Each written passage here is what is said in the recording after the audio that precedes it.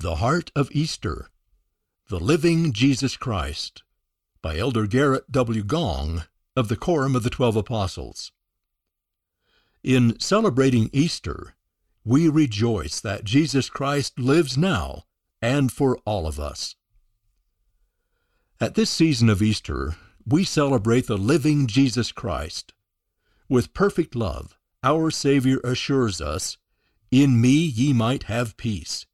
In the world ye shall have tribulation, but be of good cheer. I have overcome the world." In celebrating Easter, we rejoice that Jesus Christ lives, not only then, but now. Not just for some, but for all. He came and comes to heal the brokenhearted, deliver the captives, recover sight to the blind, and set at liberty those who are bruised. That's each of us. His redeeming promises apply, no matter our past, our present, or concerns for the future. Hosanna and Hallelujah! On Palm Sunday, Jesus entered Jerusalem riding a colt, and many people took branches of palm trees and went forth to meet him. Traditionally, palms are a sacred symbol to express joy in our Lord. The faithful recognized this as fulfillment of prophecy and knowingly cried, "Hosanna in the highest." Hosanna means save now. A week following Palm Sunday is Easter Sunday. President Russell M. Nelson teaches that Jesus Christ came to pay a debt he didn't owe, because we owed a debt we couldn't pay. Indeed, through the atonement of Christ, all God's children may be saved by obedience to the laws and ordinances of the gospel. At Easter, we sing Hallelujah. Hallelujah means praise ye the Lord Jehovah. The sacred events between Palm Sunday and Easter Sunday are the story of Hosanna and Hallelujah. Hosanna is our plea for God to save. Hallelujah expresses our praise to the Lord for the hope of salvation and exaltation. In Hosanna and Hallelujah, we recognize the living Jesus Christ as the heart of Easter. Restoration and Resurrection. On Easter Sunday, April 3, 1836, in the early days of the Restoration, the living Jesus Christ appeared after the Kirtland Temple was dedicated. Those who saw him there testified of him in complementary contrasts of fire and water. His eyes were as a flame of fire. The hair of his head was white like the pure snow. His countenance shone above the brightness of the sun, and his voice was as the sound of the rushing of great waters, even the voice of Jehovah.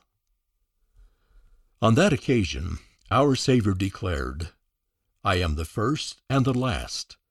I am he who liveth. I am he who was slain. I am your advocate with the Father." Again, complementary contrasts. First and last, living and slain. He is Alpha and Omega, the beginning and the end, the author and finisher of our faith. Following the appearance of Jesus Christ, Moses, Elias, and Elijah also came. By divine direction, these great prophets of old restored priesthood keys and authority. Thus, the keys of this dispensation are committed within his restored church to bless all God's children. Significantly, the Book of Mormon describes the power and resurrection of Christ, the essence of Easter, in terms of two restorations. First, resurrection includes physical restoration of our proper and perfect frame, every limb and joint, even a hair of the head shall not be lost. This promise gives hope to those who have lost limbs, those who have lost ability to see, hear, or walk, or those thought lost to relentless disease, mental illness, or other diminished capacity. He finds us. He makes us whole. A second promise of Easter and our Lord's atonement is that, spiritually, all things shall be restored to their proper order. This spiritual restoration reflects our works and desires. It restores that which is good, righteous, just, and merciful. No wonder the prophet Alma uses the word restore 22 times as he urges us to deal justly, judge righteously, and do good continually. Because God himself atoneth for the sins of the world, the Lord's atonement can make whole not only what was, but also what can be.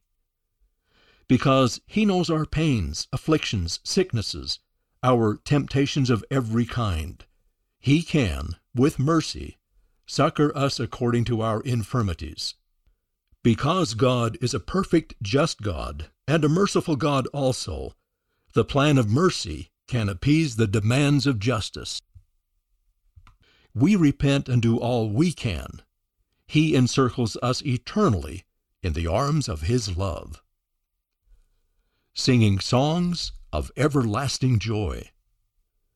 With you, at this Easter season, I testify of God, our eternal Father, and his beloved Son, the living Jesus Christ. Mortal men were cruelly crucified and later resurrected, but only the living Jesus Christ in his perfect resurrected form still bears the marks of crucifixion in his hands, feet, and side. Only he can say, I have graven thee upon the palms of my hands. Only he can say, I am he who was lifted up.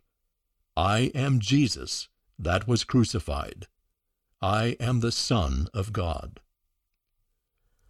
In these times, we can learn much of God's goodness and our divine potential for God's love to grow in us as we seek him and reach out to each other. And it shall come to pass that the righteous shall be gathered out from among all nations, and shall come to Zion, singing with songs of everlasting joy. At this season of Hosanna and Hallelujah, sing Hallelujah, for he shall reign forever and ever. Shout Hosanna to God and the Lamb. From an April 2020 General Conference Address. End of the article, The Heart of Easter, the Living Jesus Christ, by Elder Garrett W. Gong of the Quorum of the 12 Apostles, read by Van Farnworth.